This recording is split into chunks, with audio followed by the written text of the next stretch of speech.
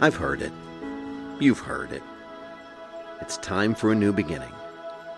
Time to start a fresh page or paint a new picture with our life.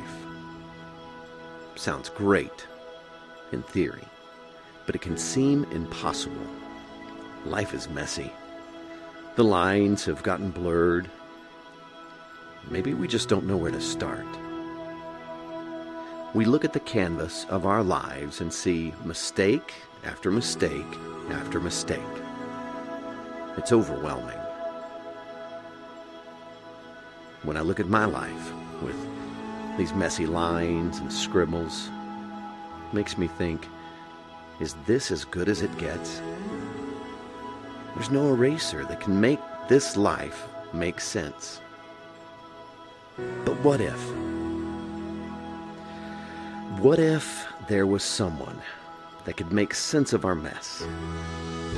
They could take all our scribbles, all our mistakes, all our missed opportunities, and make them into a masterpiece.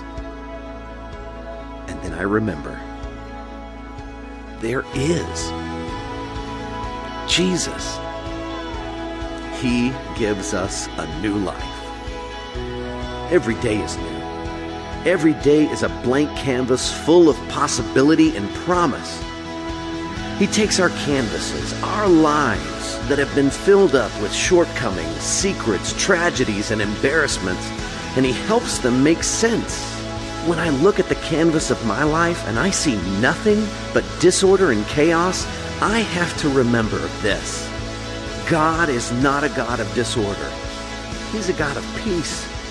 And you know what? He wants to take my hand and bring peace to the canvas of my life. So as we seek to make our mark, let us give God all our scribbles, all our mistakes, all our hurts, and trust that He will turn our messy lives into a masterpiece. His masterpiece.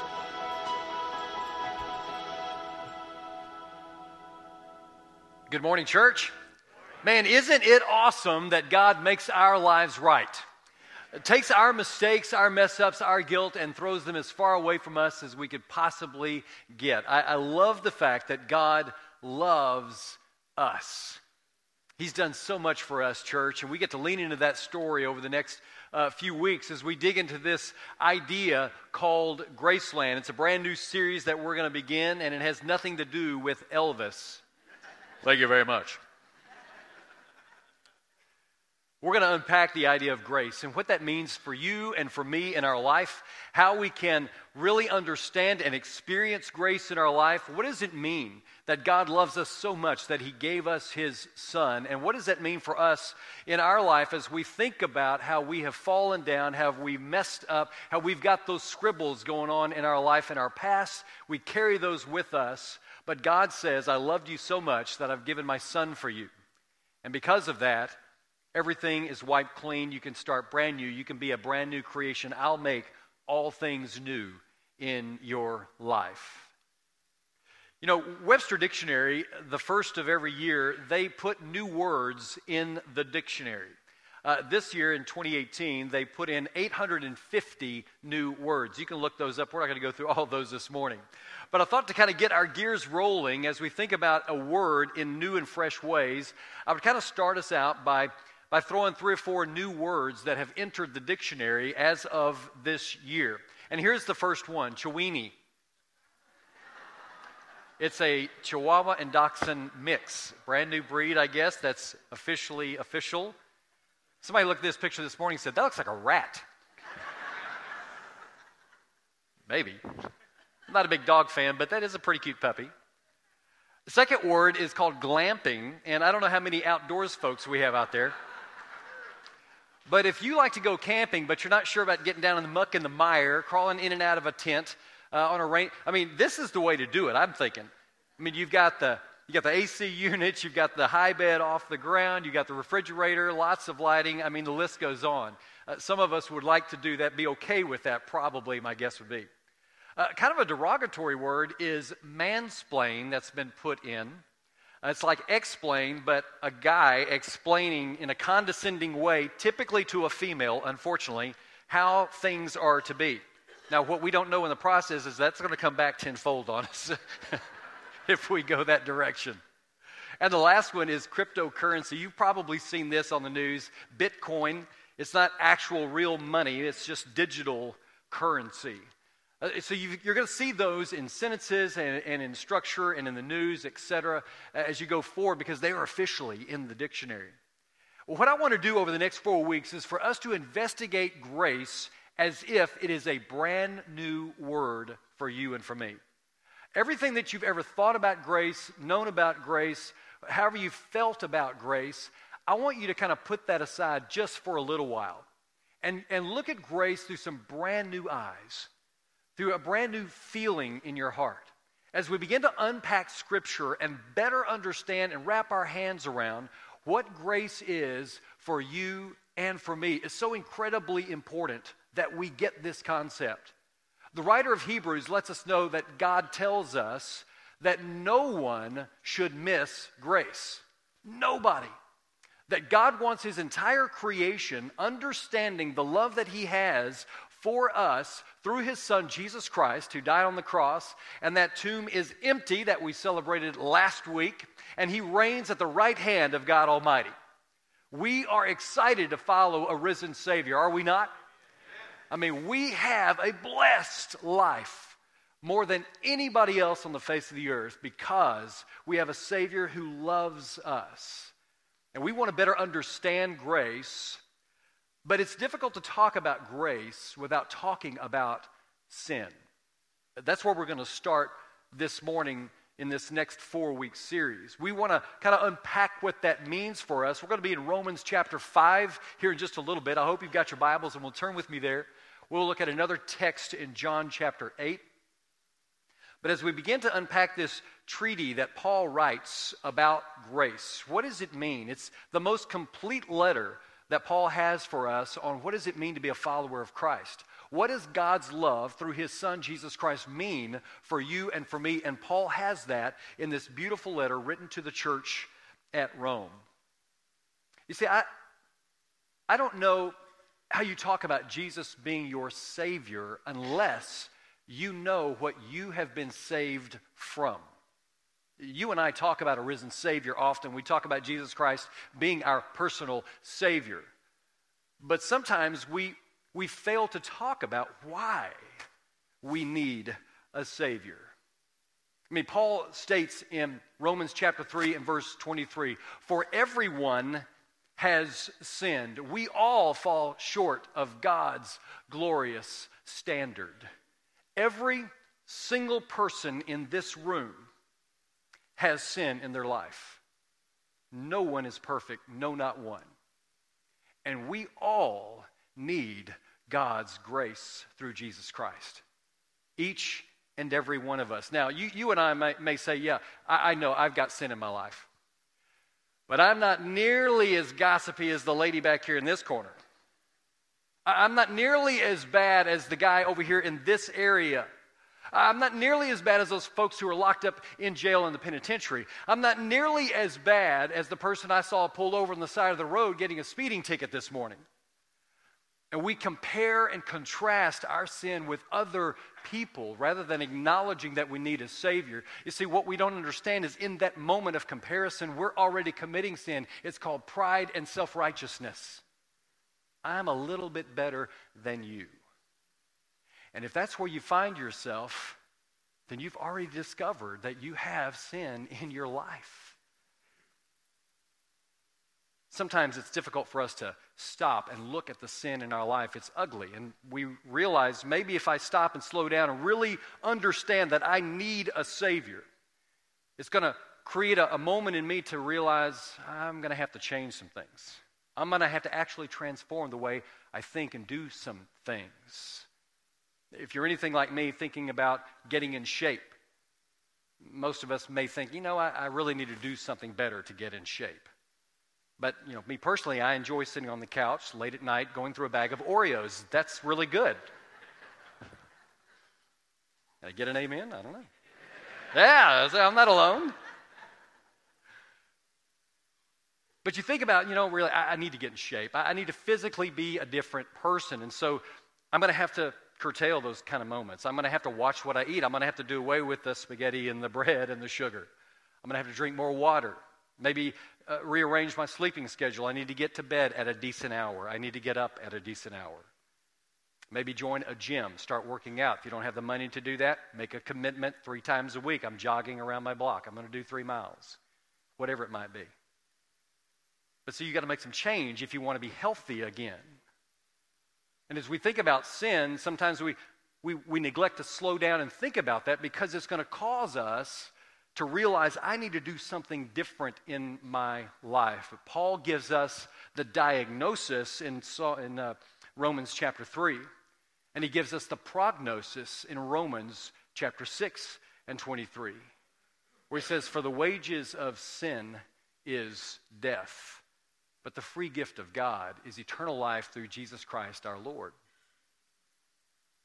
We all have sin. And if we don't embrace the grace of God, it will lead to spiritual and certainly physical death.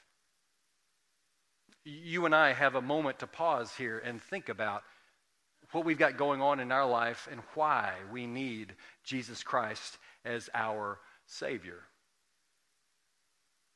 The CDC, which is housed in Georgia, the Center for Disease Control, they've got lots of things that are tucked away in vaults, viruses and bacteria that if they were to ever get out, it would absolutely demolish the population of this world.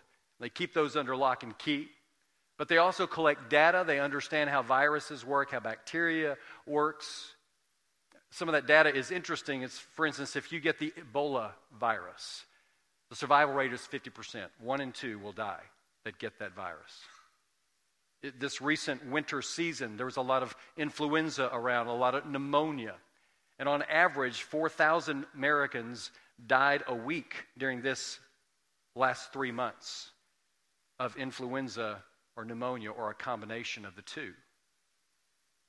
And the Bible describes sin like a virus that each and every one of us have. How did that virus come into the world? Well, Paul reveals that in our text in verse 12, Romans chapter 5. It says, "When Adam sinned, sin entered the world. Adam's sin brought death, so death spread to everyone, for everyone sinned." So we understand, you go back and look at the creation story by Genesis chapter 3. Adam and Eve has sinned in the garden. They did the one thing that God said don't do. They did that, brought sin into the world, and with that, spiritual and physical death.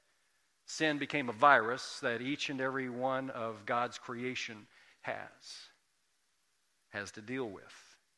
But the beauty of the story is by verse 15 in our same chapter, the antidote is revealed to the virus that you and I have called sin. Look at verse 15. "But there is a great difference between Adam's sin and God's gracious gift. For the sin of this one man, Adam, brought death to many. But even greater is God's wonderful grace and his gift of forgiveness to many through this other man, Jesus Christ." Church, that's great news. We've got the antidote to what's going on in our life, the chaos that exists in our life, the guilt that we carry in our life. Jesus Christ is the answer to all of that. And it's a free gift from God. You see, sin can lay you low. It can really knock you down in life. But what we understand through Paul's letter to the Roman church and in Jesus Christ's own ministry is that God's grace is bigger than anything that Satan can throw at you. Whatever you've got going on in your life, whatever you think you've done in the past, whatever guilt you may have, whatever you're running from, understand this, that Satan is a liar. He's the father of all lies. John 8:44 tells us that. And we can lean into the story of Jesus Christ and know we have forgiveness and embrace the grace of Jesus Christ and know that we are loved. Jesus Christ is absolutely a need and a phenomenal moment for us to realize and wrap our arms around.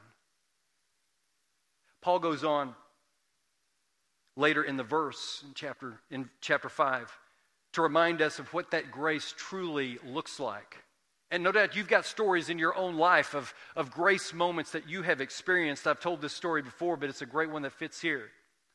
When I was a young boy, maybe first grade, we were traveling as a family, I believe, to a gospel meeting, and we were moving through a town called Boonesboro, Kentucky. It's the home of Daniel Boone. There was a trading post there. This is pre-cell phone. This is pre-Google Maps. My dad had to figure out where he was going, so he pulled into this trading post. He went in to ask for directions. I was with him, and I noticed at the cash register there were these polished, shiny stones. I wanted some of those. They looked real pretty. And I asked Dad, I said, Dad, can I have some of those? He said, no, we're here to get instructions. So he and the owner went to the back of the store, looked at the map, and so I grabbed a handful of those stones because I thought I needed them.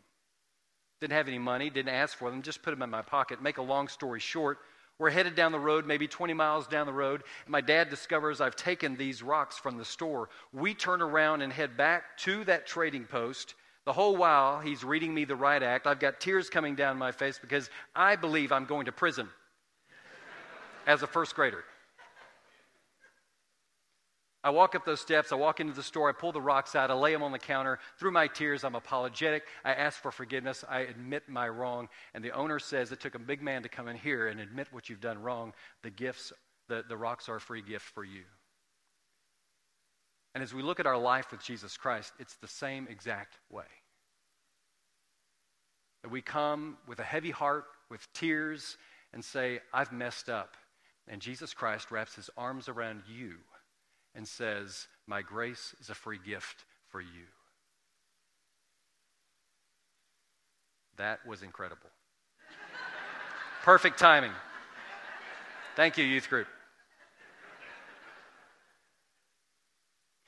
Our story continues in verse 16. And the result of God's gracious gift is very different from the result of that one man's sin. For Adam's sin led to condemnation. But God's free gift leads to our being made right with God, even though we are guilty of many sins. For the sin of this one man, Adam, caused death to rule over many. But even greater is God's wonderful grace and his gift of righteousness. For all who receive it will live in triumph over sin and death through this one man, Jesus Christ. Yes, Adam's one sin brings condemnation for everyone, but Christ's one act of righteousness brings a right relationship with God and new life for everyone. Church, this is a moment to say hallelujah. This is a moment to acknowledge that God has covered the bridge, that he's brought us in, that he's offered us this free gift that releases us from the bondage of sin. Jesus Christ is an absolute necessary if you and I are going to be in relationship with God. But sometimes when we talk about God, we leave grace out. And when we make a decision to do that, that's called religion. And God's not really part of religion. He wants to have a people who are full of his Spirit and full of grace. And we understand by looking at Paul's letter and the life of Jesus that grace is way bigger than any sin that you and I have in our life. You see, religion is our attempt to earn God's favor by adhering to rules and regulations. It's this idea that we can earn God's love when he already loves us. The idea is that, I can really balance my life. I know I have done some wrong. I know things aren't working out right. But if I just do enough, I can balance the scale by working my way to righteousness. But my rule following is not enough to take care of the sin problem in my life. Only Jesus Christ can conquer that. Only his Holy Spirit can move within me to make me different in my life. And so this morning I've put together some religion versus grace moments to throw up on the screen for us. The idea is that, like, for religion, it's about what you can do in life. if I just go to enough church services, if I pray enough, read my Bible enough, if I do enough things, then I'll be right with God. When grace reminds us that it's already done. Christ took care of that on the cross. Last week we celebrated an empty tomb, and now he reigns at the right hand of God. Christ has already done everything that we need to do to earn God's favor. See, religion is about this outward appearance that Kevin was talking about with the apples. So I look right. But grace is about being transformed inwardly in your heart, to live differently, to live in the moment of grace. Religion is about rules and regulations. If I just do enough, if I have the checklist and I've got them all down pat, then maybe I'll earn God's favor. But it's really grace telling us that it's about relationship with God the Father. It's this idea that maybe you'll live in shame of the sin that is in your life. That you can be shamed into living the kind of life that God's called you to live, when grace tells us to live a life of gratitude for what Jesus Christ has done for you. That it's an outpouring in every aspect of your life.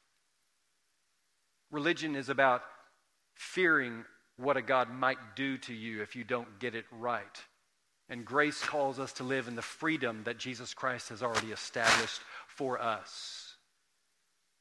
Religion is about the pride that might come your way if you feel like you've accomplished, or maybe the guilt if you haven't accomplished. When grace reminds us that it's all about the love that Jesus Christ has already offered you and given freely to you. What we understand as we unpack over these next few weeks the book of Romans and then Jesus' own life is that grace absolutely obliterates religion. That Jesus Christ and his life is something that you and I should reach out and grasp, knowing that his love for us is incredible. If you're anything like me, it's really difficult to explain. You have to experience grace in the moment. If you look through the New Testament, what you discover is that Paul uses the word grace some 100 times throughout his writing. Did you know that Jesus never used the word grace in the Gospels? What we discover in the Gospels, though, is the experience of grace in his life, how he interacted with other people, what happened in his life as he came alongside those that everyone else had cast to the side. And there are any number of stories that we could have pulled out this morning to show that grace that Jesus Christ has revealed. But this morning I chose one that most of us are going to know well. If you grew up in church, you've heard this story before. John chapter 8, beginning in verse 3. As Jesus was speaking, the teachers of religious law and the Pharisees brought a woman who had been caught in the act of adultery. They put her in front of the crowd. "Teacher," they said to Jesus, "this woman was caught in the act of adultery.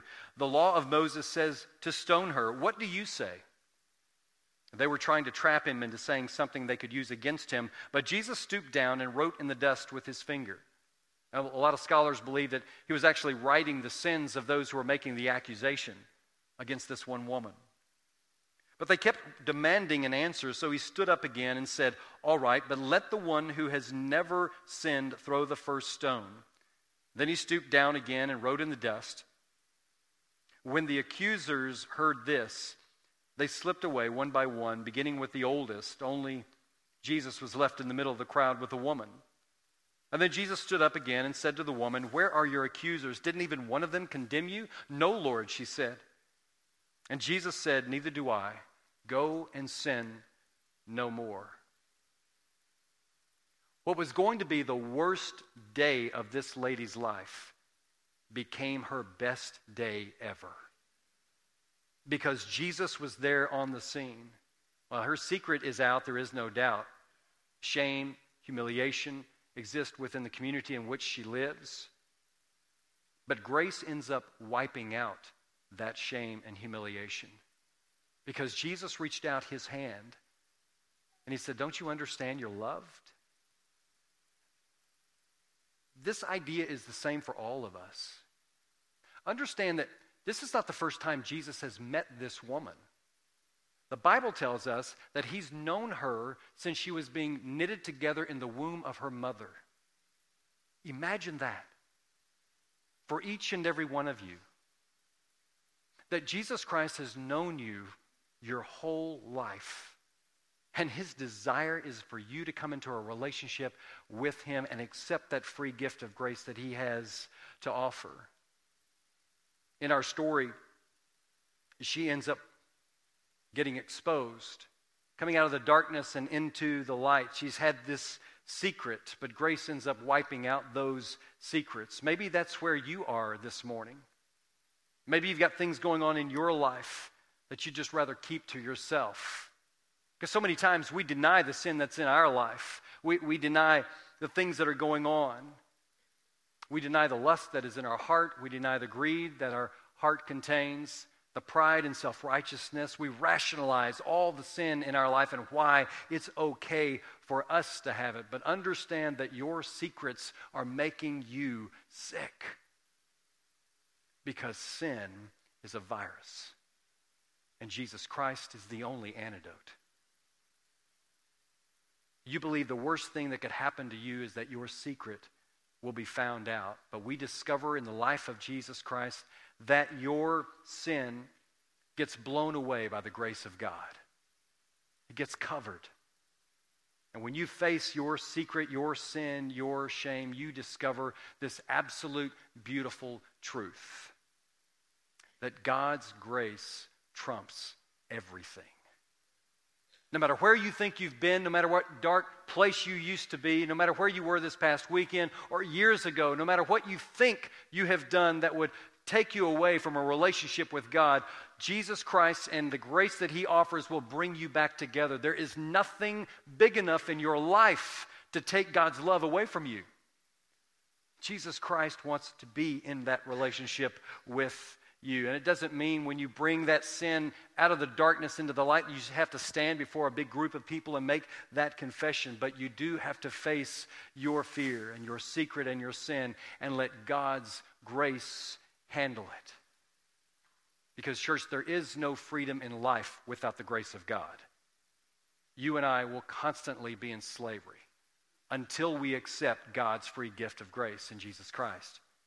He's the only thing that can make things right and make things new for you and for me. In our story in John chapter 8, what we discover is God's grace towers over the sin in this woman's life, her shame. He says, I don't condemn you. Go and make a fresh start. And this morning, Jesus Christ is calling you to do the same exact thing. He says, embrace me. Go and start something new. Make a fresh start. Jesus does make all things new. Sometimes what I've noticed with some Christ followers that I interact with, that I talk with, is that they've received grace, but they don't live in grace. Sometimes that happens because of church. Oh, I know what you did 2 or 3 years ago, and so you really can't participate. Oh, I remember you from high school. You're not fooling me. I know who you are. I remember what happened with you and your family and how you talk and treat them once you get inside the confines of your house. I know who you are. And the church holds that many times over people. But Jesus reminds us in Psalm 103, I have thrown your sin as far as the east is from the west. Do not listen to the whispers of Satan in your ear telling you that you are not good enough to be a child of God, because he's already paid the price for you. He's already bought you with his blood. He's already admonished you and told you, come into the grace that I have to offer. Let me love on you a little bit. You see, Jesus' grace sees us without defect, sees us without problem, sees us without sin. What we discover along the way is that Jesus came more than just to die on the cross. He came to set the captive free. That's you and me. He came to say, listen, there's nothing on earth that can separate you from the love of God. If you've got me in your life, you've got the antidote. No matter how poorly you think you have been in the past, no matter what someone else says about you, no matter what Satan whispers in your ear, you are a child of mine. And I love you. Gave my son for you. And I want to have a relationship with you. So this morning is a call for each and every one of us to embrace this gift, understanding that your sin is no greater than mine, my sin no greater than yours. Every single one of us need the love of God and his grace. All of us need Jesus Christ. And so let's stop judging and pointing fingers and use those fingers to simply wrap around Jesus Christ and pull him into our life, fully surrendering to him, taking a knee at the cross and say, God, I give everything to you. Whatever I've done in the past, I'm not going to carry it anymore. You've said, come unto me all you who are weary and heavy laden, and I will give you rest. And Jesus Christ, I need rest. I'm tired of hearing what Satan has to say about me, knowing that you've already called me a son and daughter of the Most High God. And so this morning, I'm going to call the praise team back to the stage. And as we sing this song, I want you to think about and consider where you are in that story. Are you ready to leave behind the mistakes that maybe you've made along the way and fully embrace the grace that God has to offer you through his son, Jesus Christ? I don't know if many of you were here, but this morning we've already had a baptism. Someone publicly saying, I want Jesus Christ to be my Lord and Savior. I want to give it all to him, and we can do that again this morning. Maybe that's you here this morning. Maybe it's time for you to make that public confession to say, Jesus Christ is my Lord. I'm tired of living in the world, of the chaos that Satan brings to my life. I want to turn everything over to Jesus Christ and surrender to him. Today can be that day where you can fully embrace the grace of God in his son, Jesus Christ, and say, I know that you've loved me. Help me live a life of gratitude, of love for you. Our shepherds are going to be gathered around the wall of this room as we sing this song. And my hope is maybe for you it's just you need some encouraging prayer. Go find one of our shepherds. Let them pray for you and over you. Let them help you in this moment of your journey to realize how much Jesus Christ truly loves you. Let's stand and give him all the praise.